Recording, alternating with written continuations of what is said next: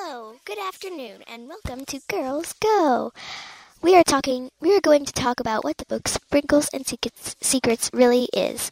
So, to do this, we have to be very specific. So let's welcome our guest star, Lisa Scroder. Hello guys, I'm Lisa Scroder, as you know. Today we are talking about the book Sprinkles and Secrets. Okay, Lisa Scroder, what is your favorite part of this book?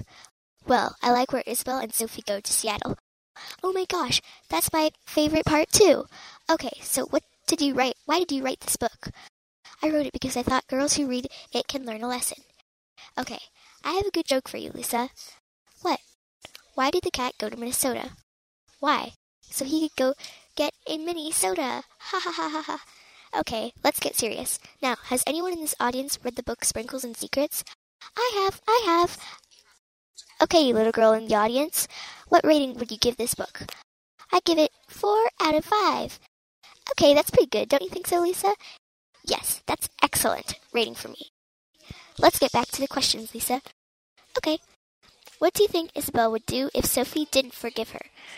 You know, that's really tough. I'd say she probably wouldn't know what to do. I guess she'd cry all day and try to have fun with her other friends. Okay, Lisa, Did you write this book with those cool headlines because you like treats?